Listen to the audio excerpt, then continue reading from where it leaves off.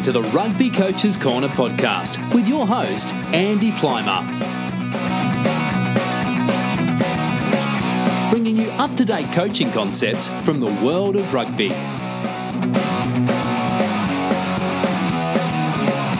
Sharing ideas to make the game better.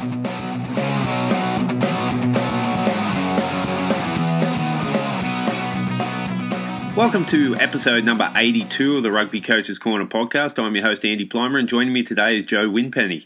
Joe is the Director of Rugby at Oxford Brookes University RFC, a Rugby Development Officer at Oxford University, and Scrum Coach at Oxford Harlequins RFC. Joe played over 200 first-grade games for Chinnor RFC, the club where he also first started coaching, and it's a pleasure to have him on the show, so welcome, Joe. Thanks, Andy. Thanks for having me. Yeah, no worries. Tell me a bit about Chinnor and your rugby playing backstory as you moved through that club. Cool. So, wasn't where I started playing my rugby. I started at a little village club called Wheatley, probably around under 12s, and then at that point made it into sort of the county setup. So I ended up playing for Oxfordshire under 12s. And the coach at that time was the head coach of the age group at Chinnor, and basically said, I think you should come over and play with us. I think you're learning, your ability to develop will get better, and I think you'll improve as a player. And then I was there for 20 years. Yeah. So obviously came up through the age groups, played my first team game at 18. And then was part of that first team until I left the club in 2014. So the last 3 years of that the time there was as first team captain, and led obviously with the help of the other players, we managed to get the club to level 4. So we got promoted in a playoff game to level 4, and then finished. My last season at the club finished 6th in level 4. Then obviously the club's gone on to do some good things and is now playing at level 2 with aspirations to move up to level 3 with aspirations to move up to level 2. So that would be championship. Right. Oh, awesome. So I think it's been a bit of a journey because there are a few promotions and relegations within that time. But without doubt, my fondness, apart from the stuff that I'm doing now. From a playing point of view, maybe the last sort of 3 or 4 years at the club were my fondest time as a player, for a few reasons really. The head coach at the time, a guy called Jason Bowers, really did a great job of connecting the club. So all the way through the minis, the juniors, and the senior setup. As senior players, we were made to sit down with the supporters after a game for at least 15 minutes before we went off and did our own thing, so that we could connect up with the supporters. And then on a Sunday morning, we'd be coaching the minis and the juniors. I think that really, and then on top of that, from a recruitment point of view, Jay wasn't massive on bringing players in from all over the place. He wanted to make sure that the club was in a place that it would attract the best local talent. So most of the players that played for us during that time either came through the minis and juniors section or were attracted from the other clubs in sort of Oxfordshire, Berkshire, and Buckinghamshire. So he did a great job to sort of connect the club up and recruit in a good way to make it, and made it a great environment for us all to play in. Yeah, awesome. That's a pretty good blueprint as well you've provided there on how to make your club successful. I like it. Awesome. And your coaching journey, you had a bit of a legend of coaching tap you on the shoulder and say, "Okay, you're up." Could tell us a bit about how you first started coaching and how that kind of developed in those early days. Cool. So Lynn Evans, a lot of people will probably know Lynn. So Lynn worked for the RFU over here for ages. He won a special recognition award. Why he hasn't got an MBE or a knighthood or anything yet is beyond me. But maybe that might be something to have a think about, some honours for him. But it just in terms of during my teenage years, he set up he was the Oxfordshire Youth Development Officer. So before they were rugby development officers, it was specifically looking at developing the youth, the younger players. And he set up sort of a trial experiment with the best players from Oxfordshire, Berkshire, and Buckinghamshire, and it was called the Thames Valley School of Excellence. So that was sort of 13, 14, 15-year-olds. It was a 3-year project, and it was basically to see what the effects. So Lynn's big influence is Pierre Villepreux, just in terms of Pierre's methodologies, and Lynn at that time was quite into his research behind the methodologies, and basically set this project up to see what the difference could be between players at 13 to 15 after 3 years of exposure to the methods and the type of coaching that Pierre how Pierre coaches, and that's when our relationship started. So Lynn was coaching that. I was a player within that sort of section. Lynn at the time was also head coach of Chinner first team. So then 3 years later, when I've come to start playing first team at Chinner, he was my head coach there. And we basically stayed in touch ever since. So obviously at that point he left Chinner and Jay took over, and we just stayed in touch. And in 2004, so just before I left the club, I did my level 2, and Lynn was basically I would say the influence that Lynn had on me as a player, and the way that he coached, he was probably the reason that I took the jump into coaching. He inspired me so much in how the game could be played, and the way that he was his approach to the game. That when he turned around, just an off the cuff conversation, say, "Look, I think you should get into coaching. I think you'd be great at it." Then I said, "Yeah, why not? Let's start this journey." So, yeah, I mean, that just started off basically coaching the under-16s at Chinner, and then sort of developed from there. Yeah, that's pretty awesome. And so you now you've had a bit of a journey, and you're now a number of different roles there at Oxford Brookes University.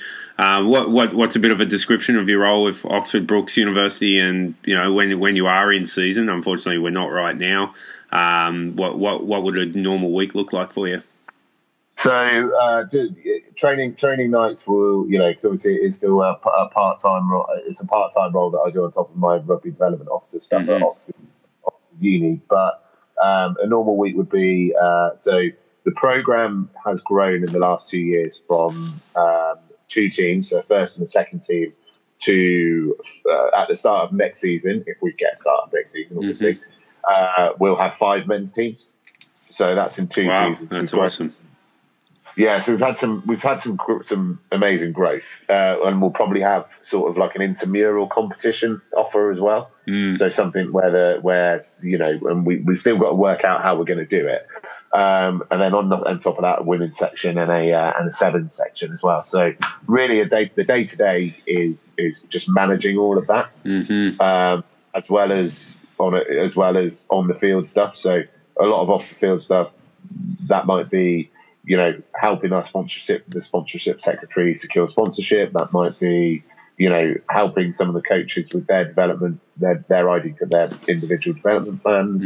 That might be talking to an individual player about some work-ons and getting some video and that. So getting some clips up together. So it's a pretty full-on role, and I must admit it's hard to do it on a part-time basis. But coaches are coaches and probably give a lot more time than they get paid for. 100%. Yeah. So yeah, I mean, my journey at Brookes really started off when the current Oxfordshire Rugby Development Officer, the previous Oxfordshire Rugby Development Officer, went into the club, or went to so at that time, so I'll go all the way back 5 years ago, 6 years ago, the club basically didn't exist. So what had happened is the social side of the rugby club had started to interfere with the performance side and affect the reputation, which sometimes can happen in university. For sure. In any club, yeah. exactly. So the director of sport at that time decided to basically said to the rugby club, "That's it. You're no longer a thing. You're not playing anymore." So the rugby development officer was a guy called Dusty Miller, who now works for the English Institute of Sport. He, as part of his targeted work for the RFU, getting the program up and running was one of his projects. So he asked, would I like to come in and help? And I said, yeah, that would be great. I'm looking to get a bit more experience. So I just came in as an assistant coach to him at that point. Mm-hmm. This was 2015. And at that point, we really were it's all about participation. Yeah. Shouldn't really be on our radar at the moment. Obviously, if we want to, there probably will be some, because Oxford Brookes is a bit of a strange university in the fact that it attracts the same type of student that would go to Oxford University. Mm-hmm. So a lot of them from the private school background. So they where they've played rugby their whole school lives. So we knew that there was we knew that there were going to be some decent players out there. We've just got to get them wanting to pull on a Brookes shirt. So participation was literally the focus for the first year or so, or year and a half. And then when Dusty then stood down because he got a different role with the RFU, I took over as he still sort of was the director of rugby, but from a distance. Mm-hmm. I took over as head coach. And then a year later, Dusty stood down, and I then took over as director of rugby from there. Yeah, but so like I say, in the last 2 years, we've grown an extra, and all the other stuff that comes with it. We've moved. So the university doesn't have its own facilities, mm-hmm. which makes it a challenge. So for the last 3 years, not including last season, 3 years before that, we were at Oxford Rugby Club, but it was taking the lads. And the girls, because we all trained at the same facility, mm-hmm. It was taking them up to an hour to get to training. Oh wow! So just a year ago, the RFU invested in an AGP, in an artificial grass pitch, right, at Oxford Harlequins, which is about So I asked the lads, how long does it take you to get to training now, and they said tops 10 minutes. Right, oh, perfect. So that's, I think, the growth of last year's growth could be attributed to the fact that our facilities are a lot closer. So yeah, there's been lots of development really, and it's an exciting project to be involved at the speeds, which are going to hopefully make things exciting. Yeah, for sure. That sounds awesome. Sounds like there's you mentioned growth, you mentioned development quite a few times in that chat. What about you personally as a coach? What have been some of the the big learnings, the big takeaways, the highs and lows, those kind of things? Yeah, I think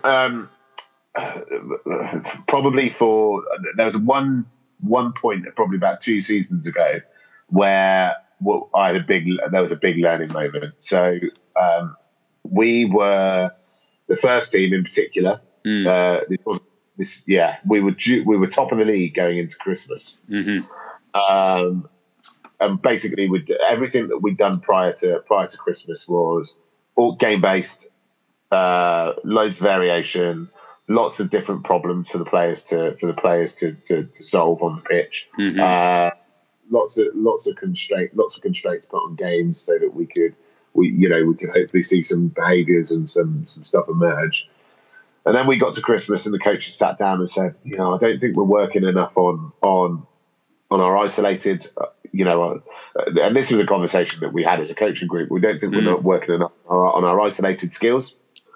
And we came back, and we probably spent a good month or so, probably where we flipped stuff around and said, right, 70% of our session is now going to be based on skill development, but my view of skill development from then to now has completely changed. But this was the conversation that we were having. And we'd probably do 30% of our stuff will be based around games. So we were top of the league, probably looking odds on to win the league. And then we came back for the first game. And then we proceeded to lose the next 4 games.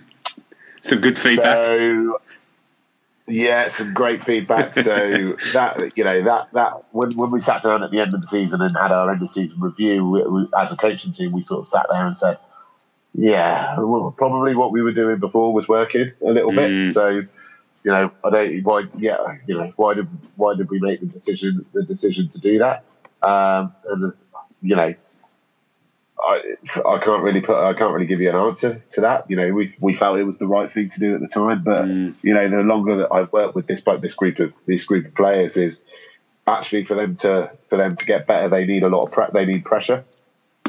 So we put them into, and if we fast forward to now, everything's done through games. Skill development stuff will be, even if we have a skill zone breakout, that'll be a mini game. Yeah, they'll very rarely do anything done in isolation where they're applied by either a defender, time, space, or equipment. So we've found, and then when we go into let's say the lads want to do an unopposed team run, and we say, yeah, that's fine, that everything drops and the skill level drops, and so that the feedback that I'm getting from that and the observations that we're making is that actually they need some pressure. They perform with a bit of pressure, so that's been really big. That's been really big learning for me. One thing from this season which has been really big is when it was just the two teams, that was really easy to manage. Because obviously you're only just picking two teams. You've got two teams that are training. As we've grown, I've not been very good at delegating more. I've still not, control's the wrong word, but sort of the stuff that you've put in place, or the systems that you've got in place for the season for everything to run smoothly, are sort of yours. And then the learning that I've taken from that is I probably haven't given people enough information around the type of things that need doing on a week-to-week basis. So therefore, I used to just do it all myself. So big work on for me next year is to try and delegate a little bit more to not just to the coaching staff, but to the senior players. The reason I say that is because ultimately, when the lads arrive with us as freshmen, they're kids essentially. They're 18-year-old. They're men on a piece of paper, but they're kids, and it's our responsibility. I think we've got a responsibility to them to help them become decent young men by the time that they leave. Yeah. So whilst we do involve, I'm probably going to involve them in a lot more of the planning and the organisation and the administration of the club next year than I have done previously. For two reasons: it's going to help them as young men, but also it will take the pressure off me and the other coaches to a certain extent. Yeah, for sure. No, that's some great lessons that you've brought to attention there, and I think coaches listening would resonate, especially the last one. I know myself when I'm in a head coaching role, that ability to let go and just worry about what I'm doing and then come back around and chat to your fellow coaches about how their session went. It's a challenge for sure, and I think it's just about being passionate, and you've got a really clear vision on how you would like to see your practice rolled out, and if you feel it deviates from that, that's when you start getting a little bit twitchy. Yeah, exactly, and also if other people are doing other stuff, then I can worry about coaching. I've noticed that this year in particular, because the right bits of kit haven't been bought out because the lads just and there's no fault of theirs. They need to learn. They've just walked past the kit cupboard and not bought anything out. So the coaches have to go back in there and pick it and get it out. If we have sort of specific roles for people, and if we can prime the players a little bit more and say, okay, Joe Hunt, who's our 15/10, you're bringing the balls out tonight. Yeah.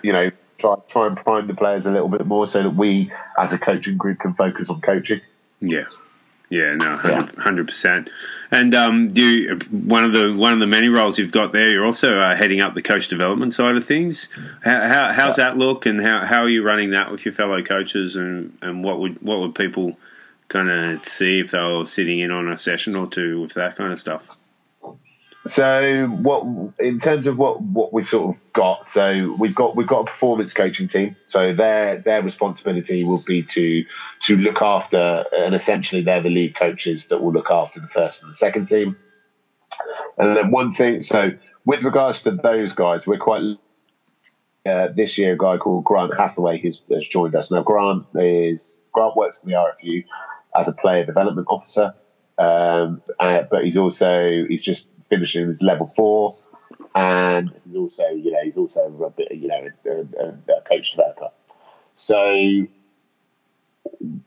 with the performance coaches, they sort of look after themselves a little bit from a development point of view, but for the teams, for the 13, 14, 15, they're headed up. Well, their lead coaches are students, right? So what we're trying to do is give some of our injured players, or some of our more senior players, or even players that might be doing sports coaching courses at Brookes that need a bit of industry experience.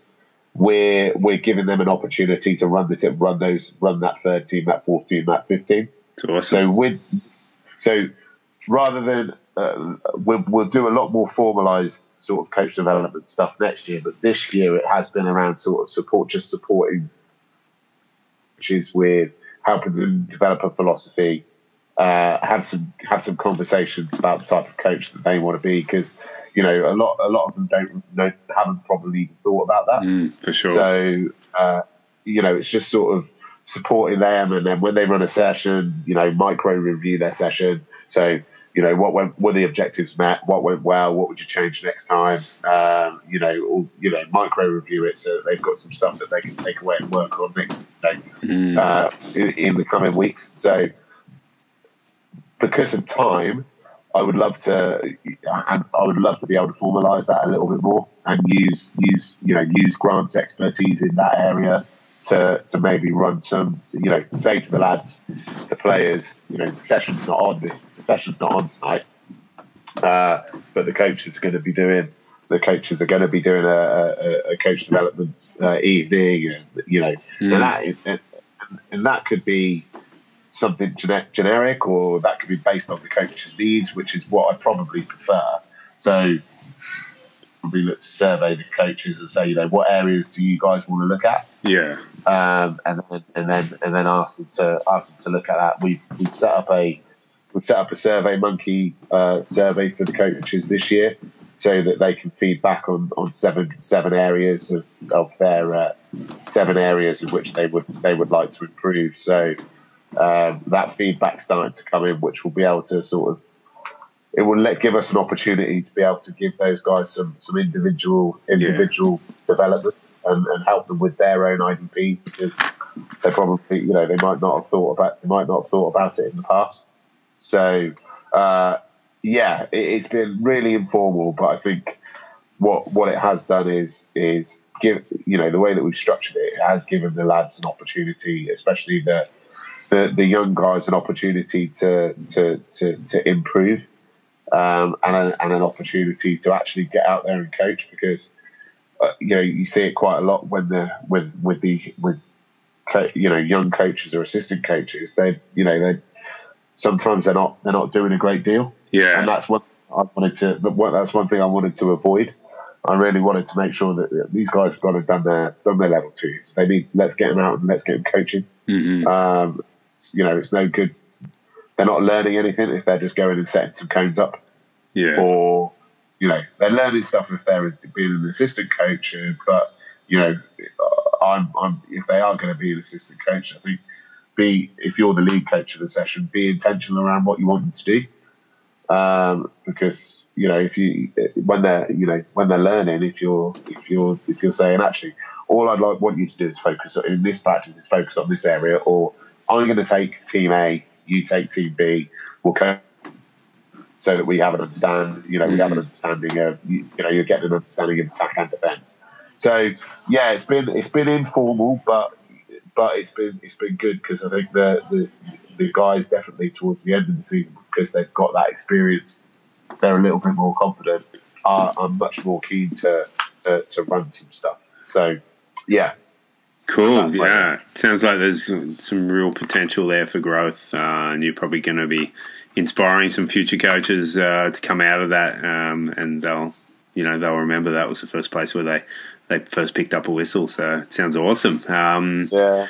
Hopefully, and I hope when they do graduate that they continue. We got one lad, a guy called George Amfett, who is actually part of the performance coaching team. So he's a second year on a 4-year course. He got injured. He thought that he had he was having repeated concussions. He went and saw one of the guy called doctor called Richard Sylvester, who's one of the leading neurosurgeons in the country, and basically all clear to start playing again. But George didn't play for half of this season, so he started playing again in December after he got the all clear.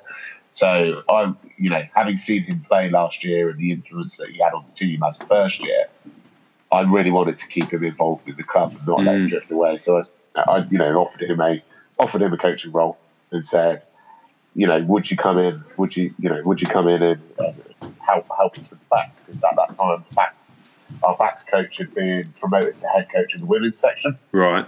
So we had a spot essentially come up, quite late notice as well. So George took that up, and he has just so much potential to do some really good stuff in the world of coaching. I believe that he's back to playing now, so next season he's going to have to juggle playing and coaching. But it's hard, but it's not impossible. But he's got some.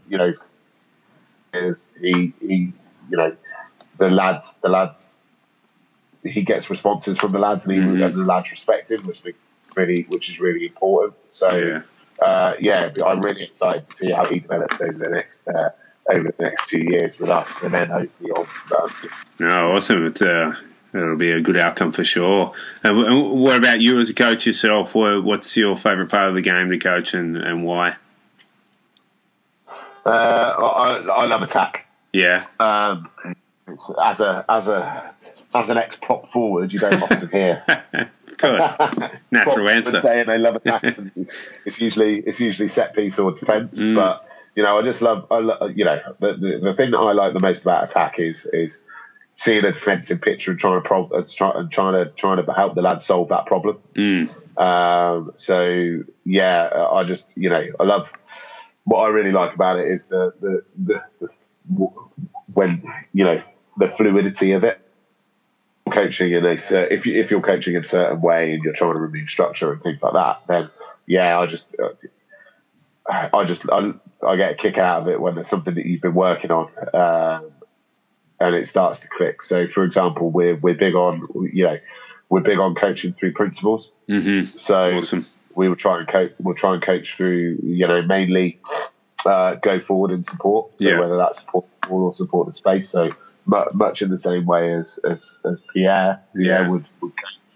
I'll probably do things a little bit differently as I'm probably not as prescriptive in the fact, not as I don't set the defences up as Pierre would. Pierre would set little groups up so that there are holes that's a bit more obvious. I would tend to look at setting the defence up in a normal defensive line, because we will very rarely, unless we go into a breakout zone, play a small-sided game. We'll usually play 15 on 15 because that's what you're going to experience. Yeah, that's what you're going to experience on a Wednesday. Yeah. So the defence would be set as they were for a game on Wednesday, but then that presents its problems to the attack that they've got to try and solve. So yeah, we're big on principles on go forward and support. So whether that, like I say, whether that's the ball carrier or the space, we look at a lot of movement stuff. If the ball's on the floor, it's a failure. So we try and keep the ball off the floor as much as possible.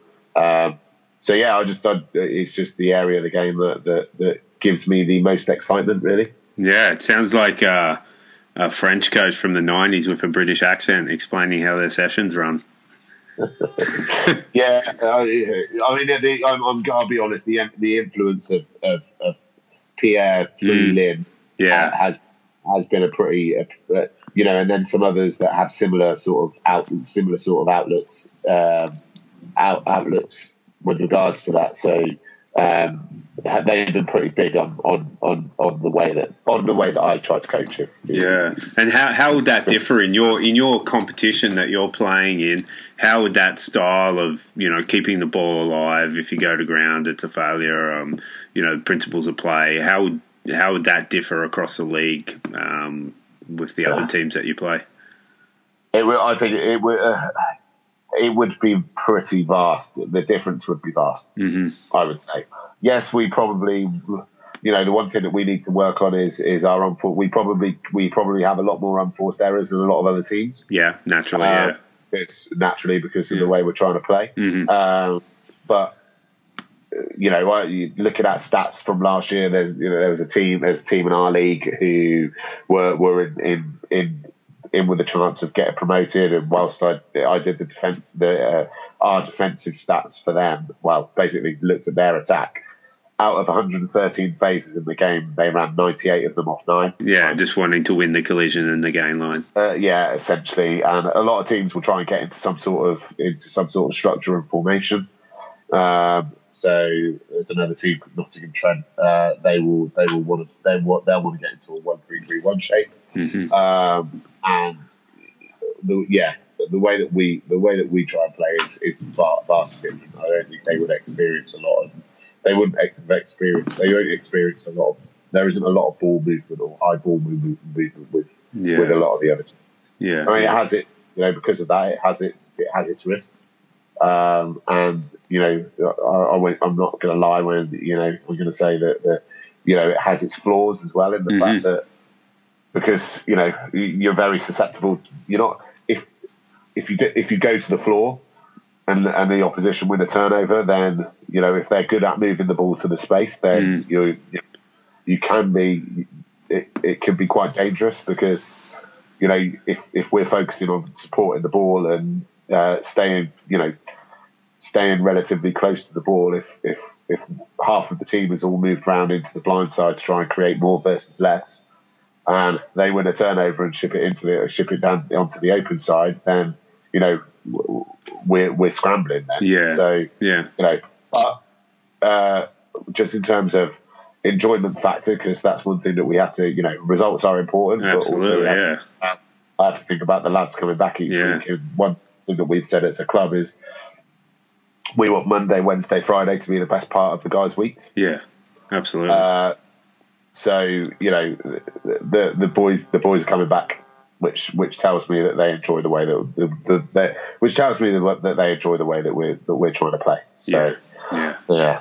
No, that's the big one for me too. And any style you play, whether it be defense or attack, there's always a risk reward situation there. So are you? I remember when Pat Lam was coaching Connacht and he openly said, look, we're going to play like we do, whether it's sunny and 20 degrees, which in Connacht would rarely be, or if it's pouring down rain. How do you adjust with the conditions with a open, fluid style of play like you're describing? Yeah, I mean, it can be a challenge, but I think what we have to try and do is create situations in training that let the guys experience some of that stuff. So if we haven't had rain for months, but we know one's going to be months in the UK. If we haven't had it for weeks, but we know that Wednesday is going to be wet, then we've got to get creative around that. It's about let's get the balls wet before we go out to training. Let's try and do some stuff that's going to replicate what we might experience on Wednesday. So yeah, it can be a challenge, especially against some of the teams that we play against, in the fact that they'll play quite tight, like you say, winning the collision based which sort of suits the wet weather. But the thing that has helped us this year in terms of trying to play the brand of rugby that we want to play, is the fact that we're now like all of our home games are on the artificial pitch. Yeah, exactly. It's going to be fast. Yeah, exactly. And also, whilst the ball gets wet, it doesn't get wet like it would do like it would do on a grass pitch. So it has helped the way that we want to play, without doubt. Yeah. Oh, that's cool. That's a really good last point. Awesome. All right. Well, you've mentioned Lynn Evans and Pierre Vilpero a couple of times there. You're also part of the planning group for one of their camps that they're putting on, Le Plaisir de Mouvement Camp, which is going to be in Oxford, in your area. I think you mentioned October when we were talking off air. Can you talk a little bit about that? What's obviously, COVID aside, hopefully it's going to go forward. Can you talk a bit about that camp and what that would involve? Yeah. So my exposure to the Le Plaisir de Mouvement was first originally as a player. So in 2000, when I was 15, Lynn took a group of us out to, at that point, it was in Moutier. Took a group of players out to Pierre's yearly camp that he now holds them in Lubersac, and to experience a week of coaching this way with French coaches. So everything was in French. Us kids from the UK, apart from the ones that were doing GCSE French, didn't really know what was going on, but by the end of the week, you sort of picking it up, and then it's time to go home. And then when I was 34, so nearly 20 years later, I went back to the camp as a coach. So Lynn takes a group of coaches, or invites a group of coaches out to Lubersac every year and it's basically it's a CPD opportunity. So you just go and experience what Pierre and his gang like to do is on the Thursday of each week is the foreign the visiting coaches can run a session, which is pretty cool. So the week there looks like, so there's 2 sessions a day. So there'll be the older, and then alternate. So it might be the younger age groups in the morning, older age groups in the afternoon, and then they'll swap each day so that people are getting like kids are getting lions and things like that. But after lunch on each day, Pierre does a coach development workshop. So he will talk about some of the methodologies. Some of the other coaches that were there would present on their findings. We'd look at some videos. So it's basically a week-long CPD with some pretty cool social events. Of course, social events put in as well. Yeah, mandatory. Yeah, exactly. You're in that area of France. What you have to sample the wine. Yeah. We've not to. So Lynn goes every year, and he's been talking to me for a long time about trying to get a camp running here in the UK. He's started a couple of years ago. He started coaching at a small independent school in West Oxfordshire called Kigham Hill School, and they have offered for us to use for Lynn to use their facilities to host this camp. Awesome. So we've had a couple of planning meetings already, and we're looking to get a website set up and start taking bookings. And yeah, it's going to be hopefully it will work. I think Pierre's coming over for it, so Pierre will be here coaching in it, and then a few of his others, a guy called Yannick, a guy called Sam Lacombe. David Aurora. So these are all guys that coach at Pierre's camp in Lubsac. So yeah, it's exciting, and we're just working out what the budget looks like and how we're going to promote it and all that type of stuff. So for me, rather than anything, I'm just keen to help Lynn achieve one of his dreams, really, because it's been something that he's wanted to do for a long time, and if I can help him to do that in any way, shape, or form after all the support and stuff he's given me over the years, then I would really like to do that. So fingers crossed, COVID-19 goes away and we can get it going. Yeah, I hope so. And would people who are interested, how would they keep track of what's happening? Would they reach out to you via Twitter, or what would be your best advice there? Yeah, I'd say drop me a private message on a direct message on Twitter, and I can let you know where we are with regards to the planning stage. The website, I think, is going to go live very soon. I haven't got an exact date on that page and things like that. So just drop me a line on Twitter, and then I can let you know where we are with the development. Cool, perfect. And I'll put your Twitter details up on the website and in the show notes of this one. All right, awesome. We always end the show with the same final 4 questions. When you were a kid growing up and you first started getting into rugby, who was one of the first players that you saw and thought they were pretty awesome and you wouldn't mind trying to emulate? Well, it's hard for a prop forward to say Johnny Wilkinson, but I think Johnny would probably be top of a lot of people's lists. I think the one thing that I loved about Johnny was just how and the more he was the more he got into the sort of the public eye, and the more that there was sort of stuff being released on him, was just the professionalism of the man.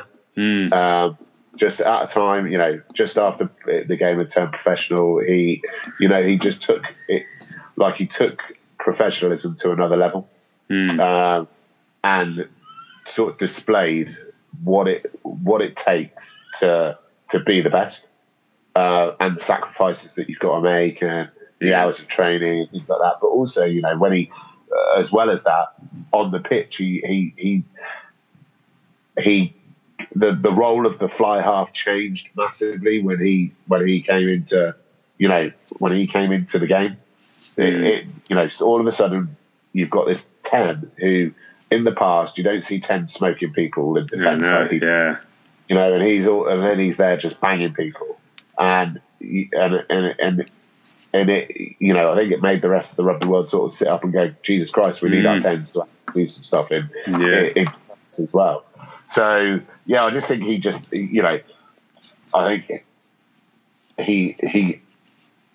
that impacted on, I was like, I'd love to, if I ever got the chance to play professionally, I'd be that dedicated, I'd be, it had a really, a big impact on me. So I just love the way that he sort of just changed the face of A, professionalism, but B, what a fly half needs to be. Yeah, absolutely. Cool. And what about now? Who are some of the players you like watching? I love watching Toulouse play for obvious reasons. There's massive. You can tell the guys that are coaching the guys that were coached by Pierre back in the day. You can see that. You can see that just running through the way that they play. For sure. But it's not actually a Frenchman. It's Cheslin Colby. Yeah, another one who's closely linked to a front row player. Yeah, exactly. So I just, I love. It's almost, he's treading the fine line between confidence and arrogance in the way that he plays. He's such a threat with the ball in hand. If you look at where he plays for Toulouse, he plays across the back line, which shows that he's not, that he's got versatility and he's got skills that can slot into any position across that back line. And ultimately, that's what I think, from a coaching point of view, that's what we're trying to look for from our players. Absolutely. I'm trying to develop players not just to be props. I'm trying to develop players to be players. That can catch, that can pass, that can kick if required, that can run.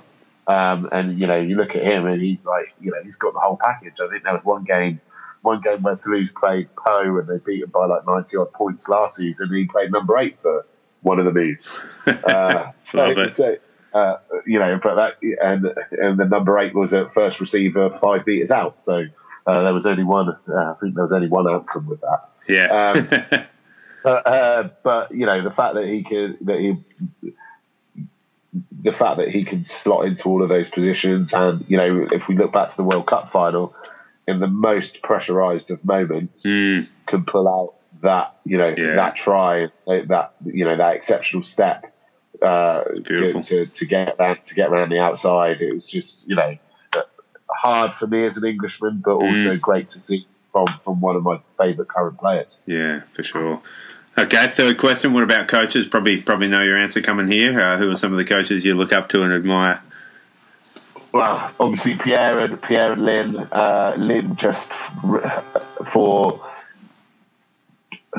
for his support that he's given to me over the years. Off air we were talking about. His house is about a mile away from mine, and he not from my office, and he regularly comes in to see me, and then he's there for the next hour and a half, and I'm able to run things by him and ask him what he thinks of this play, or I'll clip some stuff up and ask him to have a look at it, and he'll be able to give me some honest feedback on it. It's just the support and that he's given me over the last sort of 20 years that I've known him. There aren't many people out there that have done that. So cool. For that reason, then Pierre obviously for the way in which he coaches. You look at the French team of the 90s and the Toulouse team of the 80s, and the stuff that they were playing that they were playing then. Obviously without the size and the strength of some of the players now, but in terms of skill level and willingness to support, willingness to go forward, willingness to play from anywhere really if it was on is something that I love. And the fact that he gives players freedom to make decisions is cool, and has definitely rubbed off on me. Perfect, cool. And final question: what about some coaches in the grassroots in your area that are doing good work? Cool. So obviously there's George, who I spoke about earlier.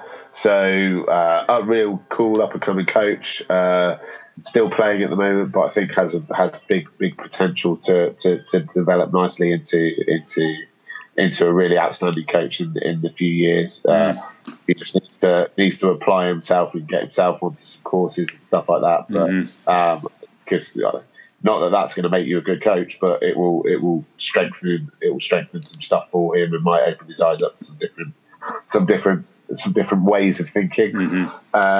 He probably needs to because he's got high standards as a player, really high standards as a player. I think he needs to work on his empathy a little bit. So I think he demands those high standards from players. But, we've all been guilty of that. Exactly. And I was originally, but he needs to. I think he understands that, and he knows that. We've had some conversations around that. Next would be Richie Williams. So Rich is the DOR at Cambridge Rugby Club. So Rich and I go a long way back. He played with me at Chinner. He then coached me at Amersham and Chiltern, where I moved after Chinner, and then he's gone, having taken a real big. So he was the head coach of Oxford Brookes before their ban. And then after that, he took a real leap of faith and went and spent a couple of years coaching in Belgium with Antwerp, and then came back, took on the role at Amersham and Chiltern, and then since then, I think was with Leicester Lions, and then has moved to Cambridge, and I think he's starting a bit of a he's creating a nice environment in Cambridge. From all that I hear from him, he's looking. He's doing some cool stuff around theming the season. So last season, I sat in on a webinar with him last week, and themed his season on F1. Yeah, on Formula. Sweet. So basically, all of their strike plays were named after the F1 tracks, and all of their they likened themselves to the Haas team. So the Haas team are notoriously the team with the least resource, the least money, and at National One, Rich sort of thought that they were similar. They were the most similar to that team, and he's engaged players with some of that theming. So one of their props is a graphic designer. So he's done loads of graphic images, which is sort of they've been their theme throughout the season. So I just I love the idea of that. It's something that I'm gonna try and do with the boys next year if I get the opportunity. Cool. And then lastly, from the grassroots game, a guy called Tom Mowbray. So Tom played with me at Chinner, but Tom is a community rugby coach for the RFU. Yeah. Working in the Hertfordshire area. He started coaching at a club called Leighton Buzzard two seasons ago, and at that time they were really struggling for numbers. I know had conversations with him, he was really struggling with that fact, and I think he sort of reinvigorated the club over the last season. Numbers are as high as they've ever been. They've just won the RFU Intermediate Cup. So yeah, I think Tom's doing some really good stuff down there, using his good experience as an RFU staff member. So therefore, his experience of developing rugby clubs and helping rugby clubs get going again and reinvigorating them. So he's using that as well as his coaching experience to really turn that club around. So yeah, those would be the three: Rich, Tom, and George. Good guys. All right, sound like a good crew for sure. Awesome. Well, thanks very much, Joe, for coming on the show.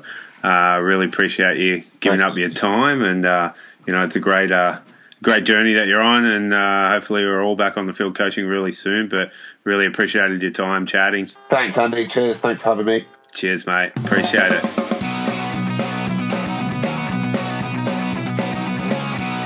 Thanks for listening to the Rugby Coaches Corner podcast. If you enjoyed the show, please leave a review via iTunes and keep listening for the next episode.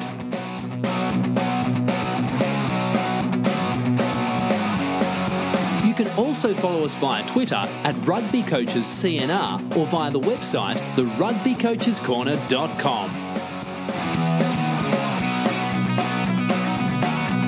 Until next time, keep sharing ideas to make the game better.